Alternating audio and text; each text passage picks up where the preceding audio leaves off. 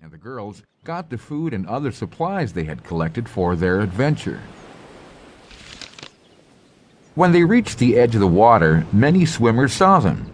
Silly comments began like, "Hey dude, is that your rubber ducky?" one swimmer teased. They shrugged off the remark and proceeded to launch the raft. After all, nothing was going to detour them from beginning their voyage upon the sea. They were laughing and talking as they enjoyed a wonderful breeze across their faces. They took turns rowing and made very good progress. After a while, they noticed clouds were building up fast in the sky all around them, and the water had started to get a bit rough. It became harder for them to maintain control while they rowed, as the tides and undercurrents shifted. Excitement soon shifted to concern about safety, with the unexpected weather conditions developing. They headed for shore. It didn't matter what shore as long as it was dry land.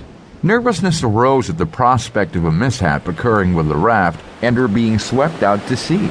They had reached the very edge of the island's landmass. Nobody really knew where they were or what they were doing that day, not even their maids. You see, none of them had thought about checking the daily weather report or charting their trip with the Coast Guard as a matter of record. Those guys were both sailors in the United States Navy. No one even considered the need for proper life preservers for each of them. Gayla had brought her two sons cartoon inflatable rings that were to be used for a flotation device in a swimming pool, and one of them had a slow leak. After frantically rowing, they reached a steep embankment, which had large rocks placed around it to help protect against soil erosion. They stepped out of the raft barefoot, since they all left their shoes in the car when they began their excursion. Hundreds and hundreds of small crabs were crawling all over the rocks and snipping at their feet. They passed the ice chest and other items to the top of the hill while trying to keep their balance and dancing about on the rocks to help keep their feet from being pinched by the crabs. Finally, all of them had reached the top of the embankment, and they saw a roadway. The sky grew darker gray by the minute. They deflated the raft and folded it up the best they could and let the air out of the inflatable rings. Then sat down to enjoy a snack and breathed a sigh of relief. After a few minutes, it began to rain. In no time, they were sopping wet, and every thread of clothing was drenched. Shortly thereafter, a government transport bus arrived where they were. After the driver had stopped, he opened the door and inquired, "What on earth are you guys doing out here? Don't you realize this is on the outskirts of the base?" Then he exclaimed, "Lucky for you, this is the last run of the day to this remote area." They loaded up their items and boarded the bus. Rain water was dripping onto the floor of the bus. They were safe, wet, and cold, not really realizing what might have happened to all of them that day. They were laughing and evaluating the events that transpired. All the while, they had not given up on accomplishing their goal of rafting on the South China Sea. Discussion filled the bus about what went smoothly and about the areas that were in need of improvement.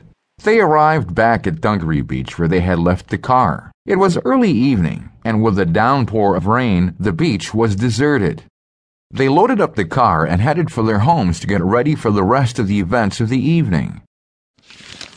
After they got dressed, they met at the bowling alley and grabbed a bite to eat.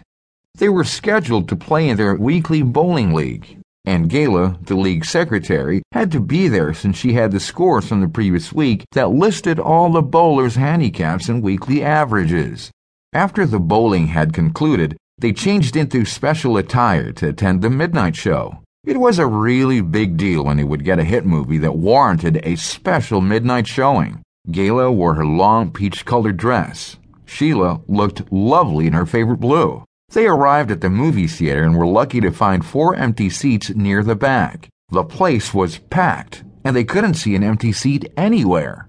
Soon the lights dimmed and the movie began, and they heard 2 notes of music. Dun-dun. Yes, you guessed it. They were watching the 1970s hit movie Jaws, which was about sharks. After the conclusion of the film, Sheila and Gayla looked at each other and Sheila exclaimed, "Girl, there is no way on earth you will ever get me back into that raft in these shark-infested waters." Words to understand: accomplishing, to finish something, adventure or adventurous, doing something.